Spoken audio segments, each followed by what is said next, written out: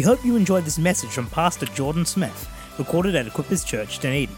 For more information, please visit equipperschurch.com. Awesome. Very good. Very good. I can see some people now. Very good. Very good. Well, it's exciting. We were at Equippers Church in Timaru this morning. Me and Uncle Dave, Pastor Dave. It was awesome. It was awesome. There are 106 people in church this morning. It's pretty exciting.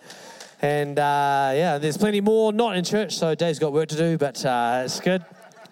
But it's exciting. And I was saying this morning to the crew in Timaru. See what I did there? But anyway, I was talking to them, and I was talking about the Equippers Church logo, and I was in the group that designed the original one. Very similar to the current one, although someone else got paid money to italicize what we'd already done. But we'd already made a really good, straight, nice, tidy one. But anyhow, it's got a little house in the box. How many of you know that? There's a house in a box. It's actually an arrow. I've had to explain this more than one time across the last 15 years, but it's an arrow, not a house in a box. It's not it's not like play school. We know that the whole point of church is that we recognize the fact that God chose us and called us, and that he wants to fashion us into something. That God makes us into something like an arrow. God's not making like garden gnomes. Like God's not making you into a garden gnome. What God does in you is for something. Do you mean like you're not like a Royal Dalton gravy thing that sits on a mantelpiece? You're an arrow, and you don't build arrows for any other reason than to kill somebody else. Or something else, right? An arrow has the purpose of going from one point to another point and bringing destruction to enemies, right?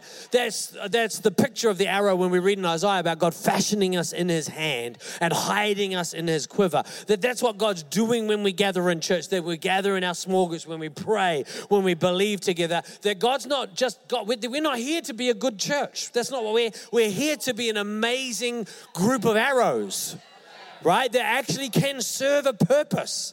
Like for me, that's inspiring. I'm not inspired about being a good Christian. Couple of reasons. I'm not good at it. Secondly, what's the point? What's the point? Like I want to be the thing God made me to be, to do the thing God made me to do. I don't want to just be a thing, like a stereotypical thing of something or other, to meet a standard. No, I want to meet the standard of whatever an arrow needs to be to meet the purposes of God. I think it's an exciting thing to be part of. Do you know what I mean? Like, we could just join a gym, use up our Sundays, right? Like you could use up, there's so many ways you can use up your Sunday. Like when I get up for pack-in in Wellington, you sort of up at whatever time, and you're driving through town at 5:45 or whatever. There's heaps of people out. People putting their boats in the water to go fishing. There's people training for triathlons. There's old ladies walking dogs. Everyone is doing what they feel like they should be doing. It's just that we feel like we should be putting ourselves in a place where God can fashion us into what he's called us to be. This is just our favorite hobby. That's why we're doing it, right? Because God's doing something great in us. Amen? Very good. Why don't you give the amazing Pastor Dave a huge round of applause? It's nice to be here with you, Dave, because whenever I'm here, I expect to see Dave here because when I was a younger person, Dave was always here leading the worship, throwing it down, country hoedown style. No, it's not really Dave. So it's good. It's good. Anyway, I wanted to talk briefly. I do need to catch the aeroplane. And so what I'll do is I'll just preach away and then I'll hand back to Pastor Will whenever I need to go and he can wrap it up. Because I really believe God wants to actually do something. Every time we gather, God wants to do something. You know, I want to teach you some stuff. I actually want to affect how you think a little bit. But more than anything, I just want to get in your heads a little bit and then allow the Holy Spirit to do something in you. And people have asked me this quite recently, and they've asked me this a lot. They say, because what I do for a living is public speaking now, in a variety of settings. I talk to strangers, I talk in churches, I talk at business group meetings, I talk to business owners. I talked to the Wanganui Chamber of Commerce the other day, like just going places and doing talking, and people say, oh, do you get nervous? And usually what I do is when people ask me if I get nervous doing public speaking, I normally say that I do, but I'm lying. I'm just trying to fit in with everybody else. Because everyone talks about how nerve-wracking it is to do public speaking, but I don't get nervous at all. I actually really enjoy it. There's a few reasons. The number one reason I really enjoy public speaking is I actually enjoy being the center of attention. I think it's the right thing for people to look at me, listen to what I'm saying, and laugh at the right moments. It sort of feels right. It feels like the universe has come back into line. People are listening to me, right? You know, the rest of the time I'm shouting and no one's paying attention. But when I get the chance to do public speaking, I feel like, yeah, this is the right...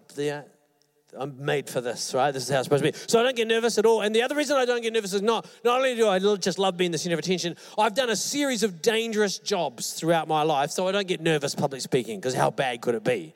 I've done a lot of really dangerous jobs. My first job was a furniture removalist.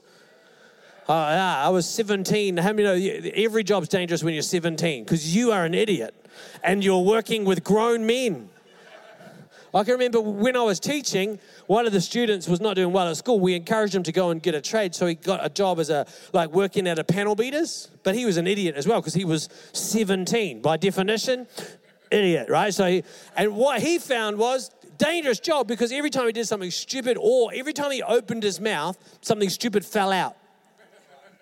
And the tradesman threw tools at him when that happened, right? It's a dangerous job. How many people have been a 17-year-old man, right? How many people had people throw tools at you? It's a dangerous thing.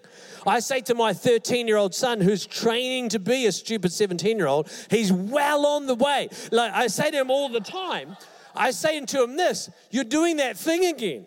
Your mouth is opening and crap is falling out. Shut your mouth, right? And I'm doing this for his benefit. Because one day his mother will kill him because of something that fell out of his mouth that was open. I just say, keep your mouth closed. Well, if you're at home and mum's at home and I'm not at home, keep your mouth closed. Right? Chrissy said to me at one point when he was 7, she said this, when is he going to stop trying to make everyone laugh? I said, that's what I said. And she realized that that's not going to stop. Now, dangerous jobs. So we've all had dangerous jobs. Anyone had a dangerous job? I know Pastor Willie's had a dangerous job. He's been the pastor of a local church in Dunedin. Dangerous job. A lot of crazy people down there. Some of the elders are amongst us. It's a dangerous job. But I was a primary school teacher. I kid you not. I actually was a primary school teacher. And sometimes on the same day, you'd have to break up a fight. You know, someone's gone crazy with a broken ruler. It's a dangerous weapon. And then 2 minutes later, you have to hand out differentiated worksheets to 5 different ability groups. You get a paper cut on every finger. It's a dangerous job. I don't know why you're laughing about paper cuts. Yeah, it's a dangerous thing. It's a dangerous job. So I don't get scared public speaking because I've done dangerous jobs. And the most dangerous aspect of teaching is teaching physical education. Now, as a primary school teacher, you can't really be a PE teacher, but you can swap. Right, so through various swap exchanges with other classroom teachers, I ended up teaching a very balanced curriculum of PE and silent reading. Right? PE, much more dangerous than silent reading, right? PE, you have to get out and about, right? It's raining or it's sunny, things can happen, you're outside, there are children involved, and you think, what's the most dangerous thing? Maybe playing rugby? No, because all the kids are small. You're not going to get hurt, right? But the most dangerous thing is athletics, not the running, because you can get a kid to demonstrate that. There's no reason to hurt yourself. But the most dangerous thing is obviously the throwing of heavy implements, right? For real. I was teaching at Mount Roskill Grammar School, and we were wheeling out a shopping trolley. I was wheeling a shopping trolley full of discuses. Discuses.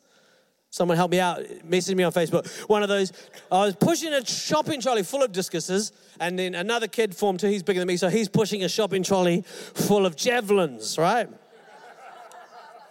And as we were wheeling out, 2 things crossed my mind. First thing, where did the school get the shopping trolleys, and is that right?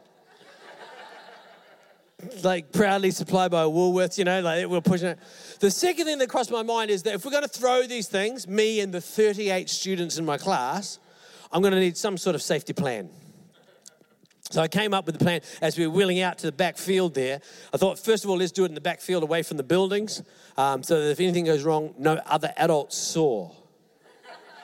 Right? So I can craft my own story carefully. And then what I did was I lined the students up in groups of 10. So line of 10 there, and we're going to throw the things that way. And then so we're going to throw them that way, so we're going to put all the other, the non-throwing participants waiting for their turn. They can go over there, right? Seems straightforward, right? But the issue is that of the two, surprisingly, the discus far more dangerous than the javelin. You'd think the javelin, because it's pointy, but javelin's been phased out through most schools. Most javelins throwing is really just a vortex that whistles a soft little American football. And if we were to have a conversation about the degradation of the New Zealand education system, we could start there, right? There's a serious problem in that whole decision, right? But the reality is that we had real javelins, and the thing about the javelins is 90% of the time the javelins went in that general direction, right? But inexplicably, 10% of the time they went that way. Right? So there was a few near misses before we moved the group of non-throwing participants sort of to the 45 degrees rather than the 90, just for the sake of the 10% of people who couldn't do that way. It just sort of somehow, I don't know, there might be people in the room who have experienced this. They've been that kid. Right? Well, I'm not going to ask you to identify yourself now, but we will pray for you at the end of the service, right? The discus, though, because the throwing action seems simple enough, but it's actually far more complex. Watch this. Going from that to this opens up seriously. It opens up the possibilities for direction immeasurably. Like literally, any discus of the 10 people throwing could go in any direction. Right? Literally any direction, right?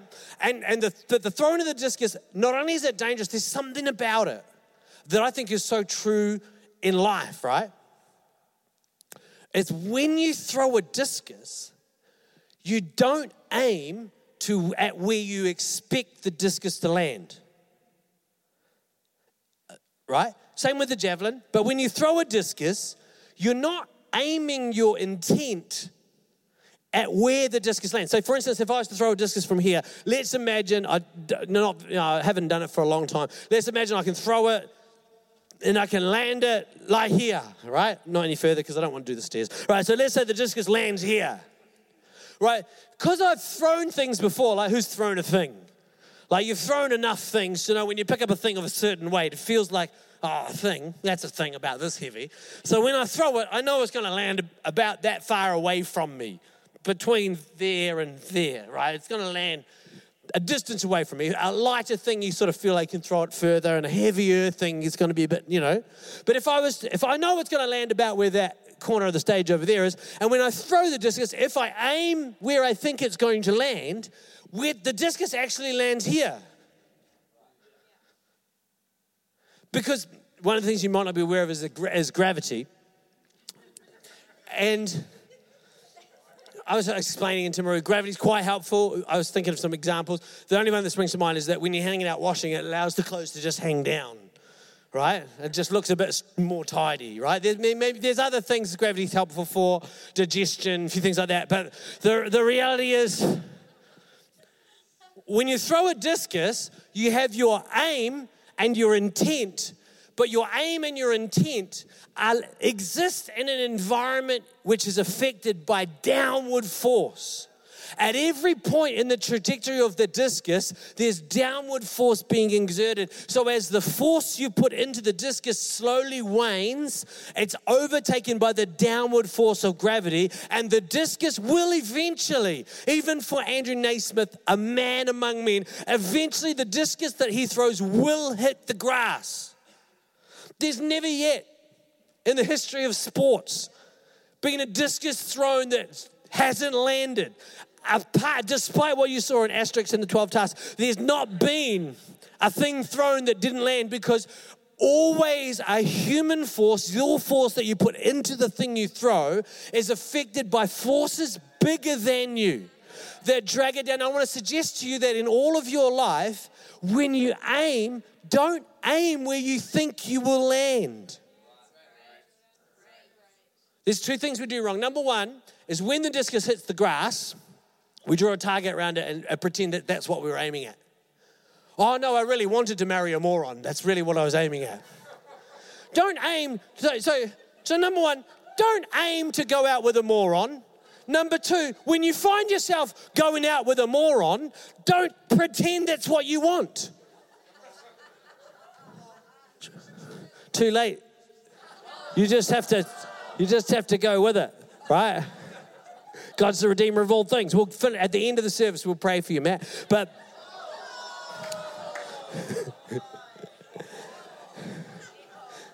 maybe a little overtired. No, do you get what I'm saying? Oh no, I really wanted this job. Oh no, I really want to have my spiritual life to be this dumb. I really want to be this bored. I really want to be this angry. I really want to be bitter. This is what I was aiming at. No, the discus has hit the ground. Pick it up. Pick it up. I wanted to be sick. No, you didn't. You have to deal with it, but you don't have to accept it. Don't pretend it's your target. The other thing we do wrong is because we've thrown a discus before, we actually aim at the thing we're aiming at. So my daughters played football for the first time this year, both of them. One is 7 and one is 15. At 7, our oldest daughter convinced us that ballet was a team sport, so she won't be playing soccer. It's now called football. But at 15, she's decided she's playing football with her friends at high school, right? Awesome. And so she tried out in the trials. Now, her friends were awesome football players, and in the previous year, they had been in the A team. In year 10, they were in the A team, but they found the A team a little demanding. They had to train twice a week. They had to work hard in the games, and the coach was a bit shouty, right? So what these smart girls did is they aimed in the trials, they aimed to get into the B team, which meant, of course, that they found themselves in the C team. Because when you aim for B, you always get C. When you aim for A, you don't always get A. But unless you aim for A, you'll get something less than you could have got. Always, right? In my family, we had a saying that around school certificate. If you don't understand school certificate, I haven't got time to explain it to you. But school certificate was based on getting 50% was the goal, right? To get 50% across 3 or 4 subjects was school certificate, and you were finished. You could go and do something intelligent now with your time instead of wasting time at school. And so in our family, we had a saying that 51% represented a 1% wasted effort. This wasn't a saying accepted by all of the adults in the family, but all of the cousins and some uncles were firm adherents. That the 51 is a 1% wasted effort. The problem with aiming for 50 was that on a large number of my subjects, I managed to score scores like 13. Which didn't allow me to then move on to the next chapter of my life. It meant that I could carry on with the same chapter again next year. Now, the reality is in our life, if we keep aiming for where we think it's going to land just to save the disappointment, we end up not getting the thing we could have got in God. There's 2 characters in the Bible that help me understand this, because when you're aiming in life, so you're aiming in your career, you're aiming in your relationships, you're aiming in your parenting, you're aiming at something. If you don't feel like you have vision, it's because you're aiming at the grass. If you aim at the grass, you'll hit the grass. If you aim at the stars, you'll still hit the grass, but it'll be further away. But I can't help you about the whole hitting the grass thing, right? Until this world finishes and we're in a different one that doesn't have gravity. I know the washing's going to be terrible, but the reality is we don't live in a world that allows us to set the trajectory. We can aim and then we deal with the consequences. And then we aim, but we always aim beyond the earth. When you throw a discus, you are literally aiming at the stars. And when you think about the things you're engaged with in your life, your career, relationships, parenting, your spiritual walk, the effort you put into local church, we've got to be aiming above the grass, above the macrocarpa hedge at the back of the field, above the hills in the distance. We've literally got to be aiming at the stars beyond the here and now to what God has called us to. Okay, just put your hand up like that if that makes sense, because we can't go forward until we've got at least 50% of the people understanding where we're at. Brilliant. Okay, so if you could throw up my PowerPoint, which I think I'm halfway through so far, there's a slide that's got two great big circles and the names of a couple of people. There's two characters in the Bible which the people are like, PowerPoint? What's PowerPoint? Here we go. Oh, nice fade in the back there. Okay. Okay, what you can't read on the sign says this, Saul. Okay, and I'll leave that to you. There's two characters in the Bible that represent this idea, I think, perfectly. And the King David and King Saul. Now, if you've read the Old Testament, you know these two characters, they're significant characters in the formation of kingdom. Right? Saul was the first king of Israel, and then David was the second king of Israel, and it was actually chosen to replace Saul. Right? And because of Saul's failure, David was chosen. And they capture something in these two guys. Part of the power of these two characters is that they're in perfect proximity in the Bible. And they represent something powerful because they're almost exactly the same characters. Both these two people were chosen by God. They were specifically chosen by God. Called by God. They're specifically called by God, specifically chosen for a particular purpose in time and space. It was the time for something to happen in the whole nation, and God chooses them exactly the same way as you are chosen. You're called. The call of God is not like your mum saying, "Ooh, dinner's ready." It's not like you don't hear it. This is how you know you're called by God. If at any time in the past or future you exist, then you have been called by God. So if there's anything about you that is real in the real world, you actually exist, either physically or emotionally, there's something that can be defined as you, then that thing called you, your body, your brain, your intelligence, your emotions, that thing called you is called by God. Acts chapter 17, Paul's talking to the Athenians. He says like this, God determines the boundaries of our habitation, who will rise and who would fall. He decides when and where and who and how you are born. The psalmist says that God knits us together in our mother's womb. Sounds really awkward, knitting needles but from the strands of your ancestry, God knits together this thing that's you. It's a pretty complex process, more complex than any other actual knitting. God draws history together. From all of history, he draws it in together, and then a little baby gets born in a place at a time, to a parents, in a family. You were born in the 1980s or 70s or the 2000s. Let's not go too far back, right? You were born in a time and a place specifically chosen by God. You're chosen by God. As long as you still exist, you're still chosen. Right? As long as you exist, you're chosen, right? Number two, these two guys were both anointed. So anointing is about the grace of God and the power of God coming upon a person. So every person who's ever existed has been called and chosen, and every person who ever exists has access now to the anointing of God. These two were anointed in their generations, just the two of them. But the Bible says that all of us have access to the anointing power of the Holy Spirit, the grace of God that can touch us and fill us, right? The stories are amazing. So Saul is out looking for donkeys. He's just off out and about looking for his father's donkeys that are lost. So he comes up, and Samuel, the Bible's full of these awesome stories. So Samuel wakes up in the morning and he's got this feeling like someone's going to come looking for donkeys. But you know when you wake up in the morning and you think, oh, someone's going to knock on the door looking for donkeys.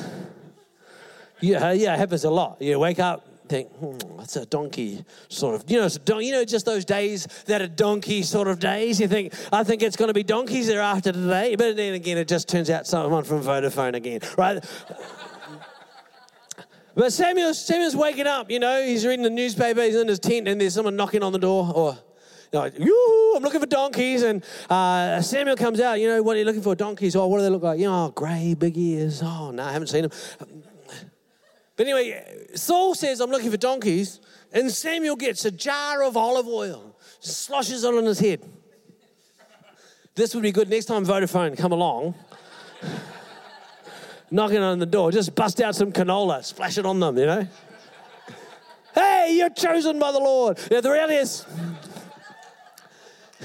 these two guys, David gets anointed by Samuel in this crazy circumstance as well. David's out looking after sheep. I always think this, if human beings, if we're like the pinnacle of animal world, how dumb are animals? Like really, how dumb are animals? Like if your brother-in-law is a human being, how dumb's a donkey or a sheep, right? So these guys are doing dumb things. It's just dumb. What's Saul doing? He's just out looking for donkeys, just doing a thing. Just a thing. Oh, I don't like my job. It's probably not as bad as wandering around looking for donkeys. Just do your thing. Because God anoints you when you're out doing a thing. I'm out looking after sheep, so I'm out looking for donkeys. I'm teaching little 8-year-old snot rags. But the reality is if you're just doing your thing, like raising your kids and doing your job, God anoints you in that space for the thing he called you to. These guys were called, they were anointed, they were both extremely successful. Saul was able to push the enemies of the kingdom back so that for the first time since Joshua, Israel had their own territory again. And then David pushed that even further. David's first military exercise was to kill a giant with a stone. And his sweatshirt, sweatshirt with a tennis ball in it, took him out, right? Just like, it's a pretty good start, From there, he just continued like he was a hero. People sung songs about both these guys. They were famous, they were exceptional, and they were both extreme failures. Much like some of us in the room. Just like them, you're a failure, but you've been chosen by God, anointed by God. You know how to find success, but you still fail. Let's have a look at these couple of stories. Is that all right? So should we have a look at the Bible? Because we've got quite a long way into the sermon. So the next one says, don't worry, here's one I prepared earlier that I can read. Sorry, I didn't think that red would be the easiest color to read, but okay. This is what old people look like using technology. Samuel said, what have you done? It's a good opening statement. This is Samuel addressing Saul. What have you done? When I saw that the people were scattering from me and you didn't come when you told me you're going to come and the Philistines had mustered at Michmash, I said, now the Philistines are going to come down against me at Gilgal, and I have not sought the favor of the Lord, so I forced myself and I offered the sacrifice that I knew I shouldn't have done. You know how many times have you ever found yourself doing that? Yeah, you forced yourself to do a terrible thing. You know you should have left some of the chocolate cake for your friend, but you forced yourself. I forced myself to eat the whole thing. Like, this guy's a liar. I forced myself to do something stupid. You only forced yourself to do the right thing. If you want to do something stupid, just go and see what happens. Right? I forced myself and offered the sacrifice. Samuel said, you're a fool. You didn't keep the command of the Lord that he commanded you. If you had, check this out, the Lord would have established your kingdom forever. But now your kingdom shall not continue. The Lord sought out a man after his own heart. God's taken the forever thing out of your life, and he's looking for someone who's going to connect the here and now with the forever. Right? You have not kept what the Lord commanded. You jump to the next slide. This is a couple of chapters later. And Samuel says to Saul, this is later on, Saul basically does the same thing again. Slightly technical again. The first story, he offered a sacrifice that he shouldn't have. In this story, he killed some people and not some other people, but he should have killed those people and not these people. So it's like, I'll be like, God, people got killed. Like maybe not the right ones, but people, we still got close. 50%, and Saul said, Samuel says, Saul, I'm not hanging out with you anymore. And Samuel says, I'm not going to return with you, for you rejected the word of God. The Lord's rejected you from being king of Israel. And Samuel turned to go away. Saul grabs him, and Samuel says, the Lord's torn the kingdom of Israel from you. So the kingdom's been torn off you, and he's going to give it to your neighbor who is better than you, and the glory of Israel will not lie or regret, because God's not going to be upset. God doesn't get upset. He just makes decisions, right? And then check out what Saul says. When Samuel says, I'm taking away this eternal kingdom, and then again, we says that God's going to rip the kingdom from your hands. This is what Saul says. He says, yeah, I've sinned. Yeah, fair, 49, not quite right. And then he says, but honor me now in front of the elders of my people and return with me to the party, like it's a big feast. So God says to Saul, I'm taking this eternal promise away. And Saul says, okay, Samuel, but can you come with me to the party so that I don't look silly? So then David, his exceptional favor is non-trivial. Saul's failure, one is he got the sacrifice wrong. The next thing, he got some instructions wrong based on being fearful, right? What David did is David was out spying on the neighbor while she's having a bath. Then he seduces the neighbor and gets her pregnant. Then he tries to trick the neighbor's husband, who's away at the time, into thinking that it's his baby. That doesn't work, so he arranges for the husband to be murdered. Okay, so this is not a 49% type of effort. This is a scenario where David's dropped the discus on his foot. Or he's done that one. Right? This has gone wrong. As wrong as anything, right? If you want to read all the stories, the worst stories of the wrongest things happening, the Bible is a really wonderful book to read about how terrible you too could be if given the right circumstances. Right? You know when someone does something bad and someone else says, I can't believe they did that. I'm always like, I can believe it. I've thought of some pretty bad ideas myself. But the reality is, when someone does something stupid, we all should just be like, whoo, that's how stupid people look. I'm one of those. That looks really bad, what's happening. I don't want to do that, right? Anyway, God comes to, the only person who finds out is God. David manages to cover up the whole thing because he's clever, covers up the whole thing. And have a look at this next slide in 2 Samuel. This is sort of 30 years after the Saul one. Nathan says to David, you're the person, right? I made you the king of Israel. I delivered you from your enemies. I gave you your master's house, weapons, army, war, wives. I made you the king of Israel and Judah. And if that wasn't enough, I would have given you way more. Then you've decided, by my word, you struck down Uriah, you took his wife to be your wife, and you killed Uriah with the sword of the Ammonites. Right? So God confronts David with his sin, and then God says this, now therefore, the sword shall never depart from your house, because you have despised me, you've taken the wife of Uriah to be your wife. Thus says the Lord, I will raise up evil against you. You know when the Bible says, find a promise, this is not the one you're after. Find a promise in the Bible. This is a promise in the Bible. God's raising up evil against this guy. I'm going to raise up evil against you from your own house. And I will take your wives before your own eyes and give them to your neighbor, and he will be with your wives in the sight of the sun. So God promises David this. I'm going to raise up from your own house, it turns out to be his son, who will bring war against you. A civil war is going to break out. And his son ends up sleeping with all of David's far too many wives in the public view. This is quite a humiliating scenario. Right, what did Saul say? Oh, if you take that from me, at least make me feel okay now. What does God do to David? He crushes him in the here and now. This is among the worst judgments in the Bible of the things that God says to people. I'm going to do this. Like God does do things like burning whole cities, right?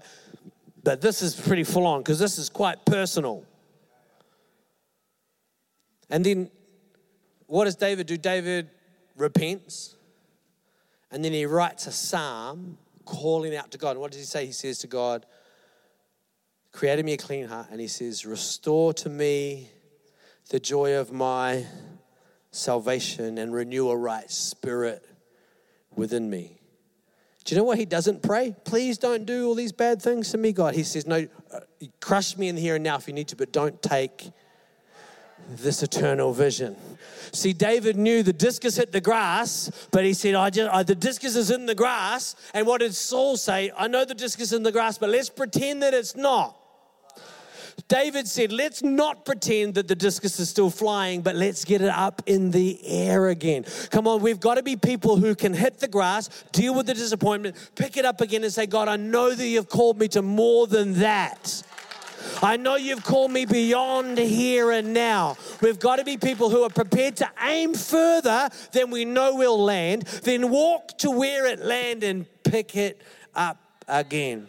The mistakes we make are we pretend that that's what we wanted in the first place, or we don't aim high because we don't like the disappointment. Why did we used to aim for 50%? Because to aim for an A and get a B hurts more than to aim for a C and get a D.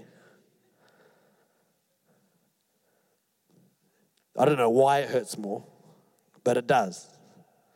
To aim for an A is what God's calling us to. Do you know what we need to aim for? Eternity. What's our goal at Equippers Church? Everyone in Dunedin gets to know Jesus. Oh, that will never happen. I know it will never happen. It's not going to happen. Of course it's not going to happen. We'll be dead. Some of you might, some of you younger. I'll be dead. Right, but what does Hebrews say? Hebrews says that the heroes of faith welcome in the promises of God from far, though they don't obtain it. They call it in from afar. They're still reaching at it. That's why Abraham could be 100 and still be reaching forward. That's why John could be in the Isle of Patmos and still be in the Spirit on the Lord's day, right? Because they're reaching beyond. They're not wrapped up in here and now only. Their feet are in the here and now, but their eyes and their expectation are into eternity. See, if your expectation is not, if you're not thinking we're here to reach all of Dunedin, you won't reach the person next door. Because it's our big dream that drives our little steps. All right? Amen? Okay, let's look at these two slides. This is what Saul did. Saul was happy to give up eternity for personal honor and social comfort in time and space. Oh, not that we would do that, of course. It's a challenging thought when you bring it into just the psychology of what Saul did. Oh, as long as it works here and now, I'll forget about the big idea. But David was prepared to be crushed in the here and now. The crushing consequences of his sin. Was it God's fault? It wasn't really God's fault, was it? David's just like, it's not God's fault, it's David's fault. But he begged earnestly for the restoration of his eternal purpose and the salvation of God. Amen? Yeah, this is how Jesus put it. Have a look at this.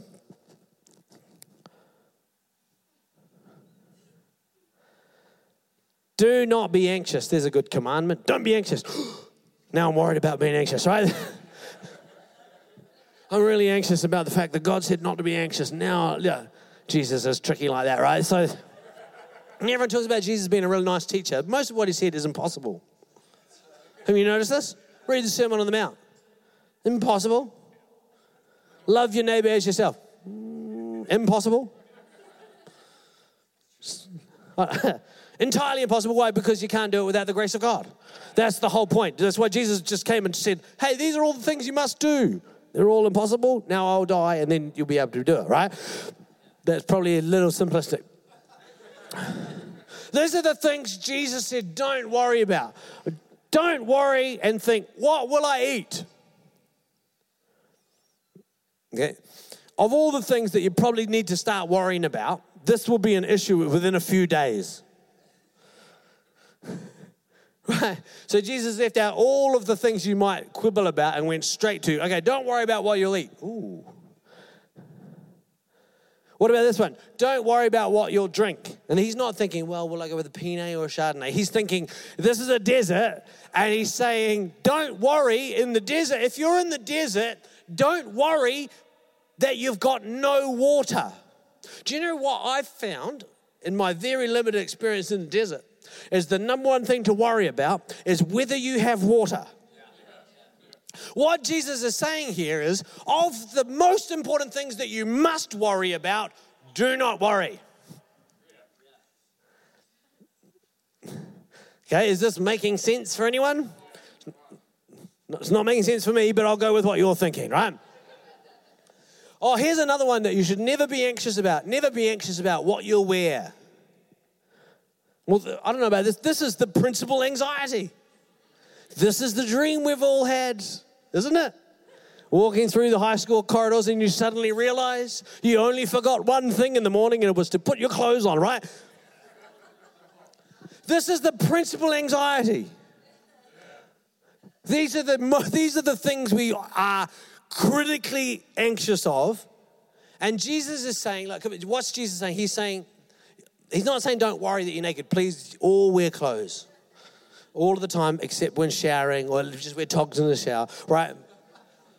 What's he saying here is don't worry about not having what you need in the circumstance that you're in. Don't worry about not having it. Don't worry about going to war without weapons.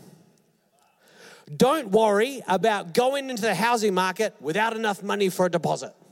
Don't worry about starting a building project without enough money for doing it. Don't worry about talking to your friend about the grace of God without any of the right words to say. Don't worry about it. Don't worry that when you throw the discus, it won't go far enough. Don't be anxious about it. Just throw it. Just aim as high as you can and see where it goes, right? Right? Because that's what people who don't know God worry about. Your Father knows everything that you need, but seek first the kingdom of God.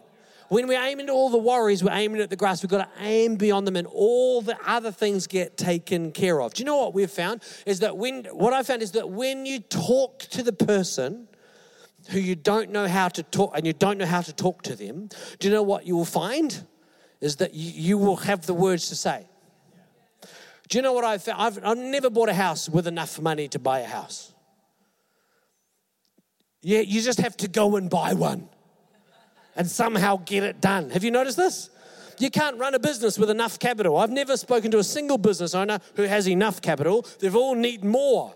But then they have to go into their business like just acting like they've got enough. Every pastor who gets up to preach pretends they've done enough preparation. The worship leaders say, come on, let's praise God. And then you're all like, and then they just pretend that they're having fun. Right? Dave's done a lot of worship leading. Why? And then what happens? And then they do. Do you know what you have to do to be a good parent? You have to imagine that you are one even though you aren't. Right? Stay away from people who look like they are. Just find people who... No. You just have to do it, don't you? Right? You just have to aim and do it. Right? Let's pray. Is that all right? Maybe close your eyes, bow your heads. Or you don't have to, but if you don't, I'll be looking at you and it'll get like... It's just the two of us making eye contact. It'll be spooky for me, it'll be spooky for you. So maybe close your eyes, bow your heads. And I just want you, the thing where this whole idea actually makes sense in your spirit or in yourself. But the thing that's going to stop you tonight, you're going to go out of here and the Holy Spirit's giving you vision. And the thing that stops you tomorrow or the next day or begins to water it down is that all of your experience is about aiming high and landing low. Because that's life. You know, the diet plan you start on Monday will hit the grass on Wednesday, right? That's been our life, right? But I think because of how life is and because of how human beings are, I think as we go through life, we end up picking up an unnecessary weight of disappointment. You know, I know this is true of parents because we have these high expectations for our kids, and that creates a pressure for us. And we underperform our own expectation on a daily basis, and a heaviness builds up in our spirit. It can be the same at school. You keep trying at school, but school's specifically designed to make you feel stupid, and it always works. Right? And this weight of disappointment comes on us, and you get overwhelmed in moments where moments that require you to rise up with courage. You're overwhelmed by like sandbags of disappointment that just rest on your spirit. And for a bunch of people right now, that description that I've just given you, it sort of feels like your Monday mornings or your Wednesday mornings, like sandbags of disappointment.